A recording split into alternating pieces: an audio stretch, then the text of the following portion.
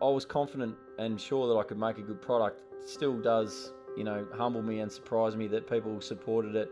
I've got customers still that I've had from day one and have sort of seen the full evolution of our product list and how we've evolved the business and sort of supported us along the way. Yeah, that's just a great feeling to sort of have, people that I know and respect that have followed me and continue to support me all the way. This is The Crackling. I'm Anthony Huckstep. A career in food may be a calling for many, but it's not until one has their hands on the pans, deliberating over harmony and balance, that they find what truly connects them to the food we eat. Chefs have so many experiences at their fingertips, a strong connection with the land and those that farm it, and the more intimate finale of guests enjoying the spoils of their labour. Within those experiences lies moments that can set anyone off in a new direction, and often one they'd never before considered. While making small goods at one of Melbourne's finest restaurants, Mick Nunn discovered his calling, and it set him on a path of discovery through Spain, France, and to his hometown of Ballarat, where he's producing some of Australia's best charcuterie. Well, Mick, how does a boy from Ballarat carve out a career as a chef, home and abroad, and end up as one of Australia's best charcuterie makers? Yeah, well, when you put it like that, it's been a journey, really, hasn't it? Yeah, look, I mean, I grew up in Western Victoria, in Ballarat. I'm one of four boys. I've got three brothers, competitive children, as you know, one of four boys always would be. And look, I had a fairly simple Western Victorian upbringing, really, in terms of food. I'm not from a French, Italian, Spanish background, so I don't have stories of, Nonna teaching me how to make pasta or dishes that have been in the family for heaven knows how long. It's purely come from my own interest and love of food that I've sort of entered into it, and I I did when I was a kid. I did in sort of year 10. They place you to put to go and do things, work experience, and I went to a restaurant and I only needed a day in there and sort of fell in love with the buzz of it, and that's kind of how it started for me. I finished high school and then I was straight in the kitchen 2 weeks after I'd finished year 12. So yeah. Well, tell us a bit about your career as a chef. I mean, we'll get to the charcuterie side of things and what you've achieved there.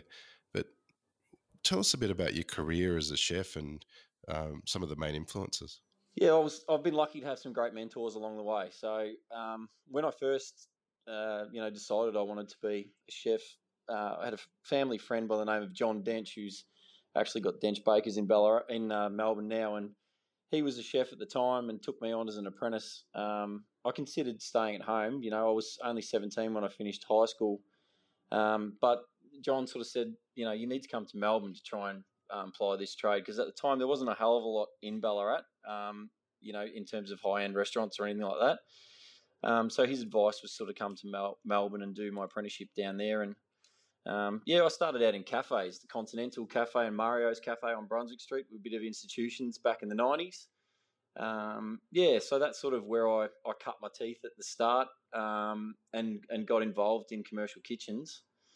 And, you know, on John's advice, he was sort of like, you always need to be looking to better yourself, especially during your apprenticeship. So I was lucky enough to get a job with the Grossies when they first opened Grossi Florentino on Burke Street. Yeah. So I sort of went into that kitchen pretty raw, to be honest. I was still only a kid, 19 years old, out of Ballarat, basic knowledge on food, which was, cafes in Melbourne. But I wanted to try and extend myself. I wanted to experience something that was at a higher level.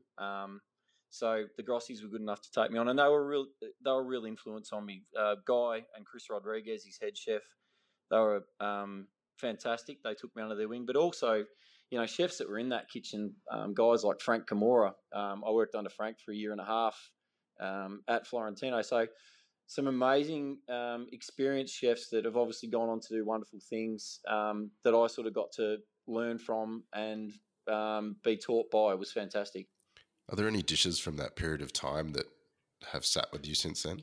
Oh, look, the Grossi's, the Abbacchio alla Romana. The Abbacchio alla Romana is still something that I use today in my career as a charcutier as well. And I reluctantly call myself a charcutier because I don't have a French qualification, but I've been going at this for long enough now. But the Abbacchio alla Romana was my first whole carcass butchery experience, and how to break down these, suckling lambs, these milk-fed lambs. When I first, when Frank Camorra basically showed me how to do it and said, "Right, you're doing the next one," I was like, "Shit, this is this is intense." He handed over a butcher's knife and a cleaver and said, "Now you do it." And that was a great experience on how to concentrate with a carcass and what you need to extract from the whole body of an animal. Where did you go from there? You ended up cooking in London as well long before you became known for what you do now.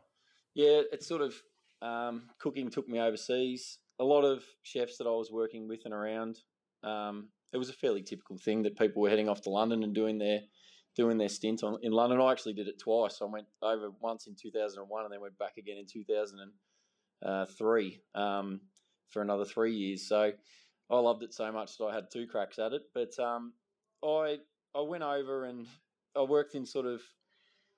I got a really broad sweep of the hospitality industry, if I'm being honest. I've gone from sort of cafes in Melbourne to a high-end restaurant, Italian restaurant in Melbourne, landed in London, got a job in a 5-star hotel, and then found myself working for catering companies at the top end of Canary Wharf, cooking for the elite, I suppose, and that was under Rue Fine Dining. So Albert Rue had sort of an arm of contract catering, and then I found myself in a club in Mayfair, working in a club in Mayfair, which was long hours, hard work. And my first head chef's job when I was in England was at a wine merchant at Berry Brothers and Rudd, which is a famous old wine merchant for fine wine around the world. And that was a great experience for me to actually develop my palate. I sort of worked day in and day out with masters of wine, matching food and wine to some of the best wines around the world. It was, I was there for 12 months, and someone of my pay level, age and experience had no business drinking the sort of wines that I got to try every single day. First growth Bordeaux, Grand Cru, Premier Cru Burgundy. It was incredible. A 20-something-year-old bloke from Ballarat had an opinion on Grange and the different vintages of it. It's just not supposed to happen, But I was very, very lucky to sort of learn from these guys about how they, when they drink wine and they taste wine, how they break it down, pull it apart, and taste the nuances in the wine. And I started to do that with food. I started to really extract flavour and think about flavour in a way that I probably never had before. What led you to leave the industry? You'd carved out a career and loved cooking, but you ended up putting the apron down and picking up a different one. Can you tell us about that period of time? Yeah, I came back from the UK to Melbourne, and I worked in a number of jobs, running kitchens across Melbourne, and I think as a chef, as you sort of get 10 years plus experience, you start to figure out what the long-term goal starts to look like. And I think, some guys, they love pastry or baking, and, it ultimately leads them to opening a patisserie or a bakery, or, some sort of find that fine dining path and they have that aspiration of 1 hat, 2 hat, 3 hat. For me, every time I made something in a kitchen that was, charcuterie, salumi, that's what gave me the most joy. And I always talk about, the best moment about what I get to do day in and day out is that first cut when I get to open up a capicola and see the cross section of something that's been maturing for 3 months, and then we get to touch, feel, smell it. It's it's still, I still get that feeling, that that excitement out of that cut, and as long as that lasts, I'll feel lucky within my job. You mentioned a little earlier that you don't have a French or Italian or Spanish heritage, but those cultures, charcuterie and small goods is integral to their food. Can you tell us about the exploration that you had in France and the Basque Country to absorb knowledge for what you do? Yeah, well, I mean, it was a realization, I suppose, after working as a chef and making charcuterie and salumi on an amateur level, in a commercial kitchen. And like you've just said, I didn't come out of making these products as a kid growing up and having salami days with family. And this accent comes from living in Western Victoria for most of your life. I can't get rid of it. It is what it is. Um, it's but I've learned to love and embrace it. So I knew that I was transitioning from one industry into an industry that I had some knowledge of, but not a broad enough knowledge of. And I wanted some real experience of making it outside of what I could, make within a kitchen, make with other people around me, and deduce from books and things like that. Obviously, is where it all starts. So locally, I was sort of doing salumi days here, and if there was a day in a kitchen somewhere where they were making salamis or charcuterie, I was there. But ultimately, I wanted to go to France, Spain, or Italy to find out, to go to the source. Essentially, these are products that they've been making for generations, and I wanted to sort of see that, feel that, and experience it. I'm waffling, I'm sorry, but it sort of led me to the point where I scoured and scoured, and I found an expat American who was living in the southwest of France by the name of Kate Hill. And she had a relationship with a family of charcutiers, the Chapelards in Gascony. And so they were an on-farm charcuterie. They had the charcuterie set up next to the old chateau. They grew everything they fed to the pigs on farm, and then they produce the charcuterie and sell everything at local markets. So it was all retail. They weren't supplying restaurants or food service. So I heard this and I was like, okay, I need to see that. That's what I want. I want to see what it is to take an animal from a French paddock, butcher on site, and then go to market. That was something that I wanted to see, touch, feel myself. What did you take away from the experience and the journey over there? What were the sort of things that you sort of took home with you? Well, I went there with work on mind. So any opportunity I could take to spend more time on charcuterie, making charcuterie, I took it, to the point where I was actually staying with Dominic and Christiane. So that Dominic was the older brother. He's one of 4 brothers in the Chapelard family, and they all had their own role on the farm. So one sort of looked after the farming, essentially. They all sort of did the markets, but Dominic ran the charcuterie. And I was lucky enough to stay with them a few nights. And that basically meant it gave me the opportunity to get up at 3 a.m, go down to the abattoir with the pigs for slaughter, because I wanted to see the whole process, from start to finish. So you'd go to the abs at 4 a.m. The pigs would be processed. You'd collect the blood, take it back so that you made the boudin noir straight away, so that you were using it as fresh as possible. It didn't always play in my favour.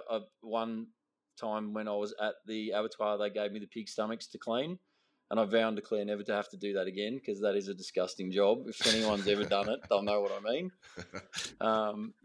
So it doesn't always work in your favour, but I'm better for the experience, that's for sure.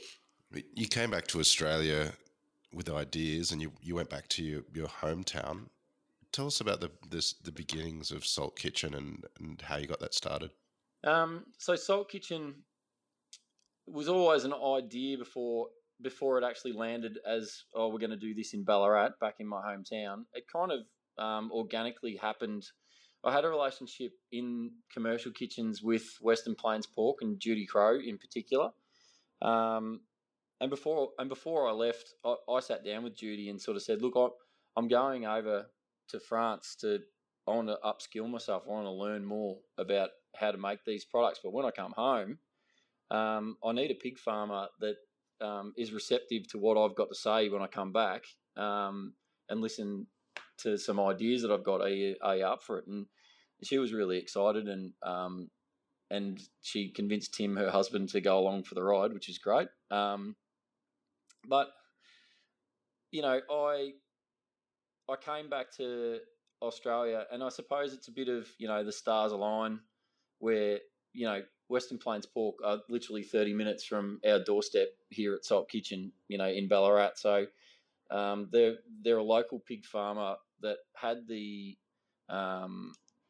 right breeding of pig as well. One thing I learnt when I was in Gascony, but also I did a bit of time down in the Basque Country. They use large white cross pigs. Duroc, a lot of Duroc breeding through their pigs as well, and there was a nice lineup there with French pigs and what was being produced at Western Plains Pork. But one of the main things that I brought back was, Australia, we're a British market. We produce pigs, and they get slaughtered traditionally and they're hanging on a butcher's hook at around that 50 kilo mark dress weight. The ones I was working with in France, charcuterie pigs, they're 150 kilos plus on the hook. So, these are big pigs. So we had to come back and figure out a way that we were going to be able to get pigs that could be grown out, to try and mimic the muscle structure, fat content, and that level of pig that you need to make the products that I wanted to make, coming back. Well, tell us a bit more about that. What's so important about having a pig of that size and that structure for charcuterie? Well, fat content is crucial. We all eat charcuterie and marvel at, jamon and prosciutto di Parma, prosciutto San Daniele, Bayonne ham, about how delicious and silky, velvety the fat is. It's something else, and you can't get that out of a pig that hasn't had a life in the paddock, that has been able to develop its muscles, lay enough fat on, and ultimately become a size. And the thing is with the muscles as well, the older the pig gets, the more they tend to dry out. So the muscles tend to become drier. And obviously, if you're making something like pancetta or capicola, what are you trying to do? You're trying to remove moisture to try and dry cure it slowly. So you got a head start with a larger pig, but also that level of marbling and muscle structure, depth of colour comes with an older pig. Wow. And Western Plains, did you work with them closely to create a pig just for you? Yeah, we did. So I came back, had a meeting at the farm with Judy and Tim, and sort of showed them. I took photos everywhere I went when I was in France, obviously, and Tim was quite gobsmacked at how similar these French pigs were to the ones that he had grown in his paddock out here in Western Victoria. And we sort of put together a plan. I said to them, they need to be bigger guys. They need to grow out. So we had numerous meetings with animal nutritionists and things like that about feed. I had feed sheets that I bought back, that we had a bit of a look at and all that sort of stuff. And they were good enough to actually put together or put aside a parcel of land out there where they could start growing out pigs for Salt Kitchen Charcuterie. And in the beginning it was small because this business started with me wandering around in here on my own, probably singing to myself most days, and cutting up 2 pigs a week, a couple of 100 kilos. And now we're sort of processing 16 to 18 a week, 2 ton plus. So it's sort of grown from that in the space of 4.5 to 5 years. And yeah, the faith that they showed in me to, put together a parcel of land out there and manage pigs in a way that I was needing them to be done, I'm forever grateful to them, and it's been a great relationship that I'm really pleased it's ongoing today. Well, once you had that pig lined up and the one that you need for the best charcuterie, what are some of the hurdles or elements required in making charcuterie? It's quite a challenging thing because you might not know what the end product is until months later. Well, that was a scary bit at the start, Anthony. I can tell you, it's when you start laying down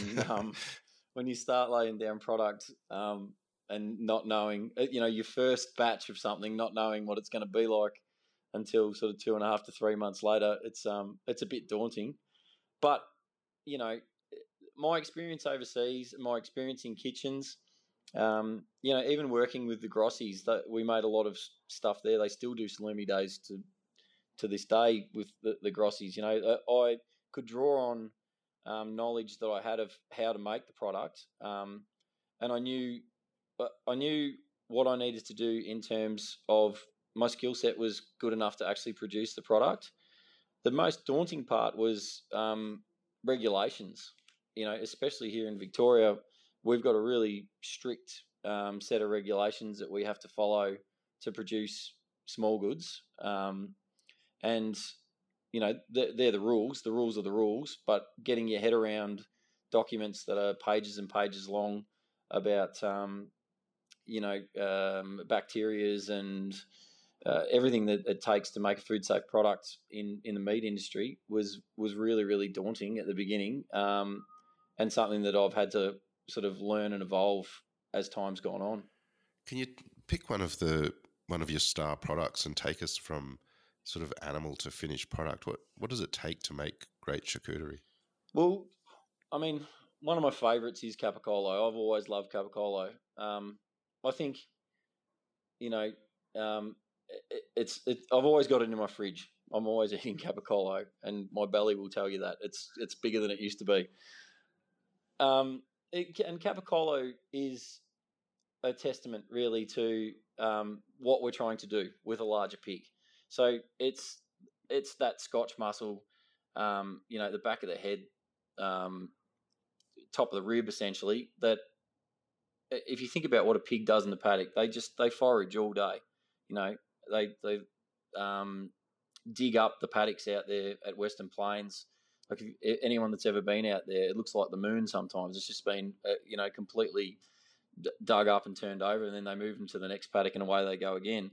And the thing is, with digging up paddocks, the muscle that they're using the most is that neck muscle, from the Capicola. Now, a pig that probably only gets the opportunity to do it for a number of months of its life won't develop what we're after, whereas one that's been, grown out to the size and weight that we're after. So you, first and foremost, like anything any cook will ever tell you, it's about the product. You start with something that is premium, that is amazing, that you cut into with your knife and you marvel at, and I genuinely do with neck muscles, with Capicola. That spider web of fat that goes through those muscles, it is beautiful. I think it's stunning, and that is a perfect example of what we're trying to do here. Those bigger muscles that are going to lose a large percentage of their weight as it contracts and loses that over a period of maturation, intensifies flavour, and the fat's just like silk, as I said before. So it's the Capicola is a product that is all about these pigs that we're getting. We're heading towards Christmas, and Christmas hams are always in just about every household in Australia. But there's, vast differences between a good ham and a great ham. Can you tell us what it takes to make a great leg ham? Yeah, well, ham's been an evolution for me, like all my products have. Like, I started out wanting to use no additional preservatives in my ham and bacon, no nitrites. And I found out pretty quickly that was going to be really hard for people to receive with ham in particular. We still make nitrite-free bacon, I'm pleased to say. But nitrite-free ham was really hard for a small producer that wasn't doing markets to explain why it wasn't holding a bright pink colour every time someone would get the product. So we sort of evolved, but I've always wanted to not use a pre-made mix with the ham that we make. We make our own tea for the injection that goes into the ham, for our brine that goes into the ham, of different spices and aromats that we put into it. But I've learned over time that there's so much technical knowledge that I've attained in the last 5 years about making hams, to make sure it's not too dry, to make sure that the cook time's right, to get the reddening right at the start of cook. Smokes like salt and pepper. You add too much of it, it's like, oh, it's too much. If you don't add enough, where is it? It's been a real it's been a test over time, and we've added equipment to this facility over the space of 5 years to improve those processes along the way. But I'm really grateful for having to do it on a really basic level at the start, because you learn your product, you understand your product, how much time takes it too far to make it too dry, as an example. Mick, what is it that you love the most about what you do? Well, as I mentioned before, obviously that first cut, when you actually get to see the cross section of what you've just produced, and all that long and hard work sort of comes to fruition. But also, I suppose the best part about making this sort of product is that I love to eat it. And sitting down with my colleagues here who, are as passionate about charcuterie as I am, we sort of get to taste these products day in and day out, week in and week out, and assess, and you get a really good feel and understanding for your product, how to improve it, what worked, what doesn't work when you're in the testing phase as well. So I love that. I love that part of it where, that's the creative part. We're in a kitchen, I suppose, in a commercial kitchen, you're doing that day in and day out, coming up with new dishes. Here it's more of a weekly or a monthly thing when you're developing something. This charcuterie journey that you've been on, has there been any unexpected sort of joys or surprises along the way? I suppose it's been a surprise, the goodwill of people that I still work with now, and the ones that I've worked with in the past. I started out this business targeting restaurants as my customer, and whilst I was confident and sure that I could make a good product, it still does humble me and surprise me that people supported it. I've got customers still that I've had from day one, and have sort of seen the full evolution of our product list, and how we've evolved the business and sort of supported us along the way. And that's just a great feeling to sort of have, people that I know and respect that have followed me and continue to support me all the way. We briefly touched on hams and Christmas hams. Is there any sort of tips you can give for that period of time when, in regards to storage and use of ham over that sort of festive season? Yeah, well, a good ham bag is, I think, a great thing, especially if you're buying a larger ham on the bone. I eat ham right into mid-January, I think, across the Christmas period, because it's always in the fridge. So a good ham bag. Make sure you keep it nice and damp and moist to protect the ham. And also, when you take that skin off the top of the ham, keep that as an additional protective layer to sit on top of the cut side of your ham. And the only other one I would say is, with glazing, it looks amazing, I think, to stud a ham with cloves. I think they look incredible and fantastic, but a whole clove is not always the most pleasant thing to eat. I'm one for sort of blending the clove up and actually mixing it through your glaze and basting it on top of your ham, rather than studding it if you don't need that visual appeal at the Christmas table. Well, that's a pretty good tip, but I've got to ask you, do you prefer to bake your ham, or do you prefer to have it in the fridge to slice for a couple of weeks? It changes every year, if I'm being honest. Some years I feel inspired to bake and glaze, and then other years you just want the simplicity of just good slicing ham in the fridge. I don't have a preference either way, and I love both. Oh, well answered.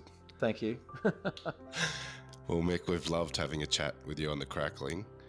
Christmas is coming pretty soon, and no doubt people will be knocking on your door for some hams. Keep in touch. It's been great chatting. We'll talk again soon. Appreciate it. Thanks a lot. This is The Crackling, a Deep in the Weeds production in partnership with Porkstar. I'm Anthony Huckstep. Stay tuned as we catch up with some of Australia's best chefs and pork producers to discover what makes Australian pork so special.